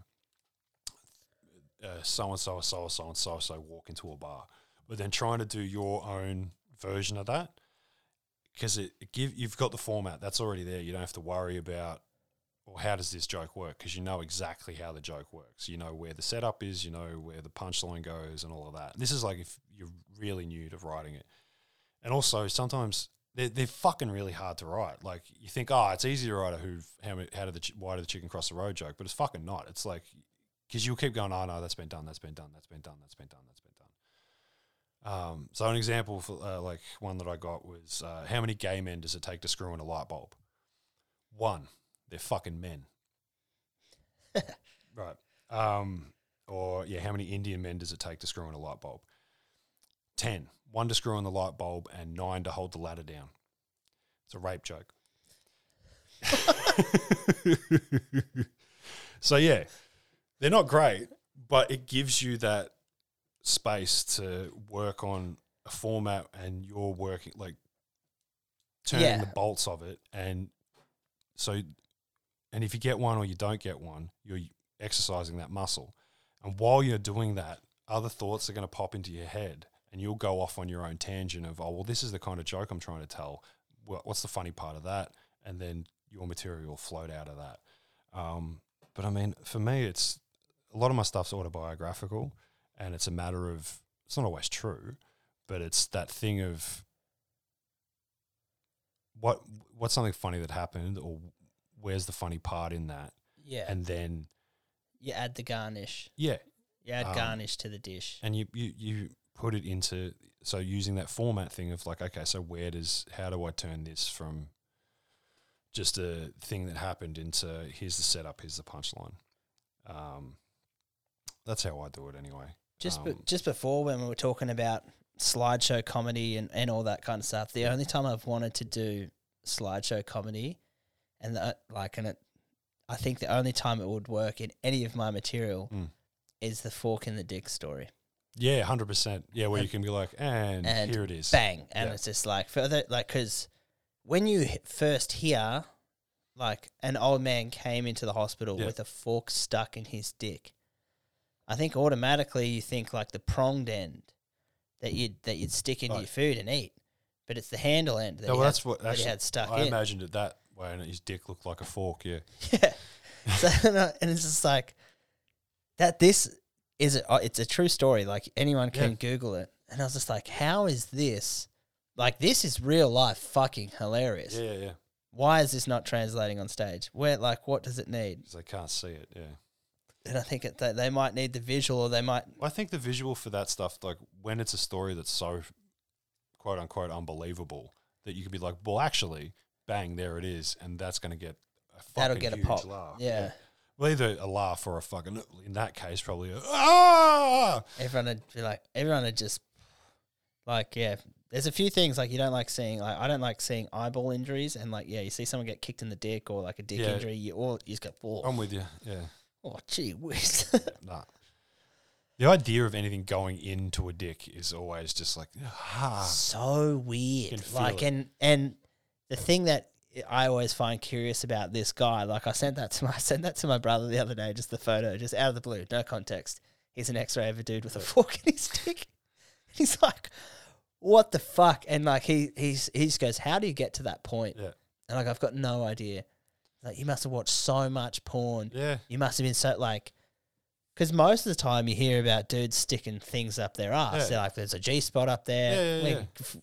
You know, some chicks will give you head and try to stick a finger up their ass. We're aware that people like putting things up their ass. It's the fucking, like, where did the thought, like, not just the thought of like, maybe I could put something down the eye of my dick, but maybe I reckon that'll feel good. Like, my cousin, how can it fucking feel good, bro? My cousin said the funniest thing, because I sent him the photo as well. He goes, you never get caught on the first time. He's just like, he goes, what was that cunt doing? He goes, imagine all the other items that he's had in there. Sparkler Fucking he would have had to start thin. yeah. Well, you got to start thin. Yeah. Cocktail straw, like the fucking with the Little umbrella. Franklin umbrella. Yeah. Bro, imagine that this guy just comes out, whips his dick, and then boing, boing, boing, this little umbrella just pops out. When he comes, it fucking the umbrella opens. Yeah. It's a little catcher. That's fucking hilarious. Yeah, he would have. Yeah, skewers. Like there would have been some obscure shit that he would have stuck down. But it was you the other when you brought it up, and the I don't know, it was Ethan and Mitch when they were asking the nurse, and she said the guy had the lolly jar stuck up his ass. Yeah. And I couldn't imagine like what kind, like when I first thought lolly jar, I was thinking like fucking Yeah, I'm thinking a big mason thick boy, jar. right? Like, Yeah. we can't really stick that up. I was thinking, you know, those thin ones that like you'd get the boiled sweets in, like Nan would have those. I was thinking, well, that's kind of dick shaped. Maybe he got that up there. But I'm like, again, just why glass, dude? glass, man. Like, And if you're gonna put glass up there, it needs to be solid, like a fucking glass dildo, bro. Like, Yeah. don't put something that can break. Like, Nah. if your ass is a strong fucking muscle, bro. yeah, one man, one jar. Like that circulated around my school, and I was like, I don't even need to watch this. Nah, I don't want to know. Like about it. I've heard my friends tell me the intricacies of that, and I'm like, I just don't. Yeah, there's just certain things like even though it's dick shaped or a shape that's pleasurable, why the fuck would you? Nah, hard pass. Yeah. So we like to kind of wrap up each episode with a bit of a segment that we call the Sunday roast. Sure. So let's hit this. The Sunday roast.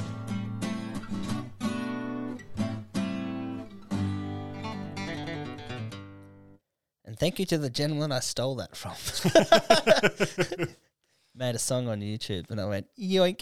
So if I can ever remember your name, mate, I'll give you full credit. But until then, you've been plagiarised, my boy. Was it in regards to an actual roast? Like, No, it was in regards to the old Channel 9 football show, Okay. the Sunday roast. Okay. So, yeah, being an AFL bloke, Yep. there was, just some shitty talk show called the Sunday roast, and they'd talk about rugby league on Sunday mornings. Oh, we had the Sunday footy show as well. Yeah. Yeah. It's like the PG version of the weekday one. Yeah. Yeah. Yeah, exactly right. And it's just like all like the B team, like the Yep. B side of the media team. And Yep. it's just like, here's 100%. here's Vossi with some other fuckwits that no one likes. It's just like, yeah. So I've decided that this week that we can roast Qatar. That's where the 2022 Soccer World Cup is. You don't strike me as a soccer fan. It's one of the few sports that I can't fucking stand. I don't like it either. I can't understand how you have a net that fucking big and you can't kick the cunt in there once. Dude, my dad said something pretty interesting. He goes, why not just make the goals half a metre wider and like maybe half a metre taller? And he goes, it would be a way more entertaining sport if Sure. it was like 9-7. Yeah. But I mean, the goals are already fucking enormous. Like, it's one dude standing in front of them.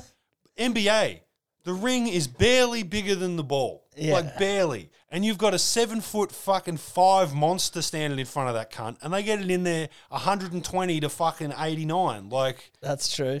Or make the points worth more or something. Like, sure. Yeah.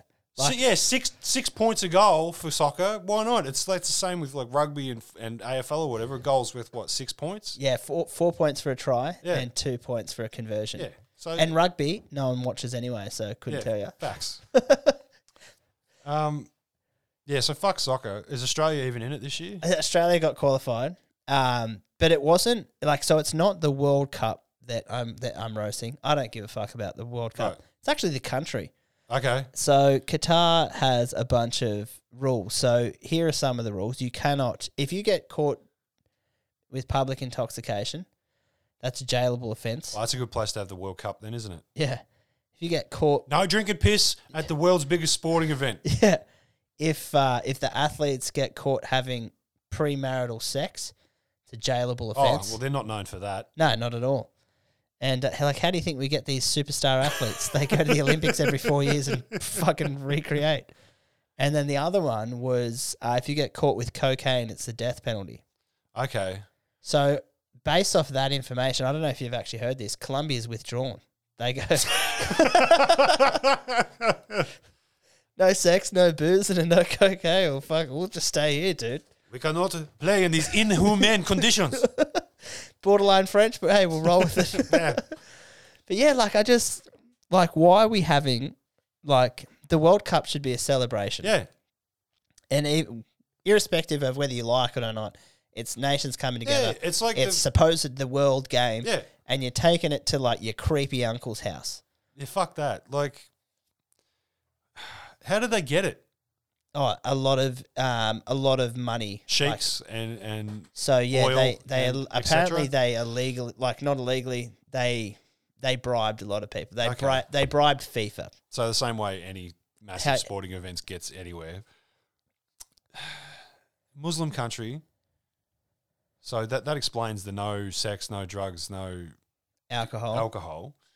But fuck, like, what are you going to do? What are they doing instead? Shisha? I honestly don't. I don't like, and fucking, you can believe whatever the fuck you want to believe. I don't give two fucks. If you think that there's a blue Martian that's the fucking creator of the universe, all hats off to you, bro. Yeah. Believe whatever the fuck you want.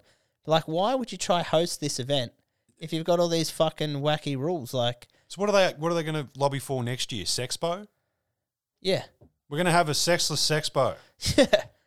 I don't know.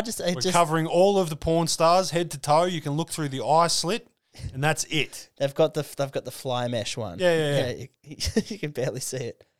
It's just fucking. Is it Angela White or is it fucking Barry White? We don't know. Fuck yeah! Imagine if Barry White made a porno. That'd be red hot. Ooh, yeah. Yeah, fuck. I just don't understand, like, why they... I guess there's the prestige of it, right? Oh, we're hosting the World Cup, where all eyes are on Qatar. They had the wrestling... They've had... Is it in Saudi Arabia? Mate, fuck. It's in the Middle East, yeah? Yeah. I don't know if it's Qatar or it was a different place, but the WWE's been going to one of these countries as well recently. And it's millionaire sheiks that are like, we'll just give you $100 million to bring a WrestleMania-sized event to our country, right? Yeah, okay. Women aren't allowed to wrestle. Legit. Fuck. They eventually did let them, but they have to be covered like in fucking like jiu-jitsu rashies, like to the wrist, hair covered, the whole fucking thing, which takes kind of the fun out of the female wrestlers because they're supposed to, they're a bit sexy or whatever. Yeah, Trish Stratus had mad knockers, and that's why we liked it. No, well, she's covered in a fucking, she's going fucking in a wetsuit. She's wrestling in a wetsuit essentially. But the fucked up thing was they're so out of touch that they were asking for wrestlers that are dead. They were like, we want to see Macho Man versus the Ultimate Warrior. And it's like, they've both been dead for fucking 10 years. I don't care. Make it fucking happen. Like, give you $100 million, you can make a Macho Man Randy yeah. Savage. It's like they've just so much fucking money. They're just like, yes, we want World Cup. Because the thing is, right, like that, it's a prestigious event, but the reason why is it then will draw tourism to the country. Well, yeah, because it's huge. It's like the Olympics. Everyone's going to come watch the fucking thing. Yeah, and then you get to see a little bit about the country. Oh, fuck, I've never thought about going there. I'll go there. Like the 2000 Olympics in Australia, in particular Sydney, was a massive wank off. Everyone, and then it just made people want to travel to Australia. Yeah. And then when they looked at Australian culture, there's some dinky die cunts that like drinking beer, and we've got some animals that'll kill you. But as long as you stay away from them, you're going to have a pretty good time. 100%. Qatar is just not selling me on this. It's just like, if you're intoxicated walking from one bar to another, it's a jailable offence. Like, dude, imagine going out in any place in Australia and that was a jailable offence. You accidentally sit on your Panadol and we think it's cocaine, you're fucked. Yeah. I just don't... Yeah, and like soccer, all the big soccer nations that I can think of are pissheads. You're English... You're French, and like piss or cocaine or both. Yeah, that's like two parts of the formula. So yeah, I think you'd have to do both to fucking enjoy soccer. It's like not taking pingers and trying to listen to dance music. Yeah, just sitting there, what's going on? And everyone likes rooting. Yeah, everybody likes rooting. Even these guys like rooting. They're just like, it's like hell. What? We're not gonna. Like, how many forged marriages are just going to happen? Like, it's going to be like Vegas weddings. You know what I mean? They're just like they've put a chapel in at the athletes' village because they're just like, look, I'm gonna marry her, all right, and I'm gonna marry a different woman every night for the whole tournament. How many wives can you guys have? As many as I want. All right. Fucking great. This works out well then. Start mass producing rings. You just like, just getting the cheapest cubic zirconia that you can get. And you're like, yeah, fucking that'll do. Wow. So yeah, absolute shit. And yeah, how cunt can the behaviour. athletes? Oh, we get knocked out. We can't get. We're going to go home to get pissed. Yeah.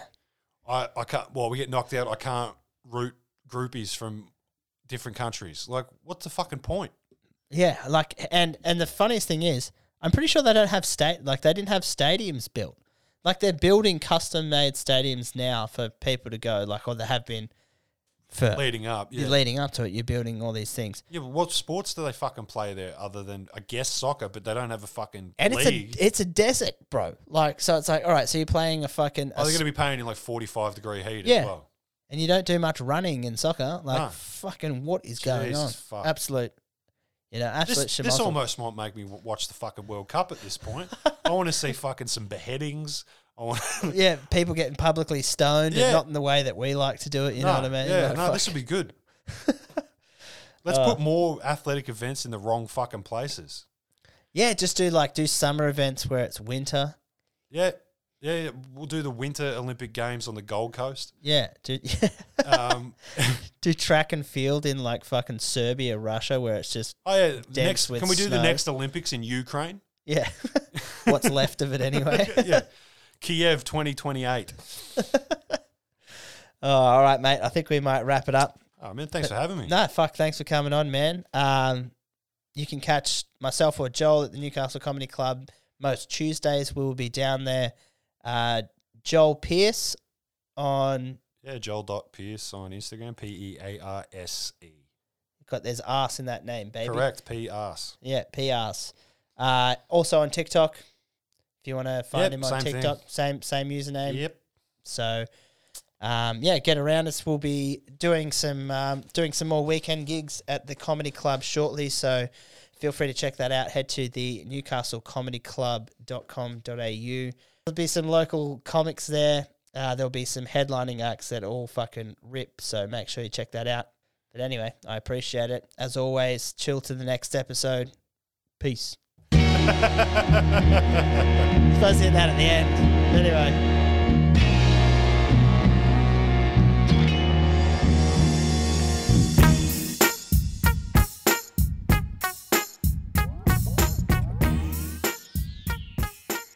How good's drinking on a Sunday as well? Pretty good stuff. Oh, the Lord's Day, brother. Got to drink. Otherwise, Jesus would be disappointed if we didn't.